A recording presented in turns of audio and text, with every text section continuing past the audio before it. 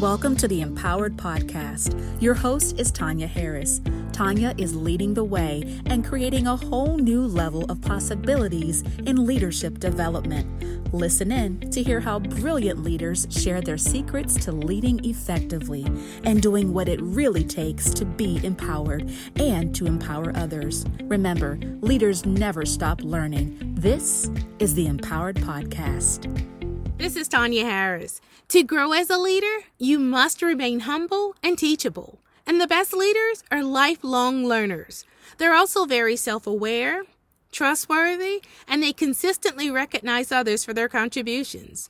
They have positive attitudes, they're inspiring and motivating, and they know how to get results.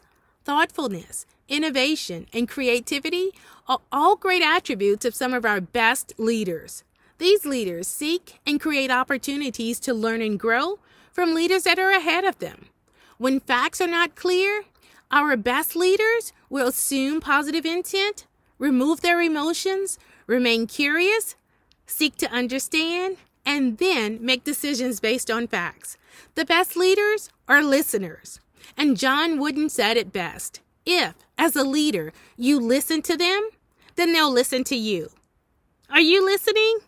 Remember, leaders never stop learning. Be empowered.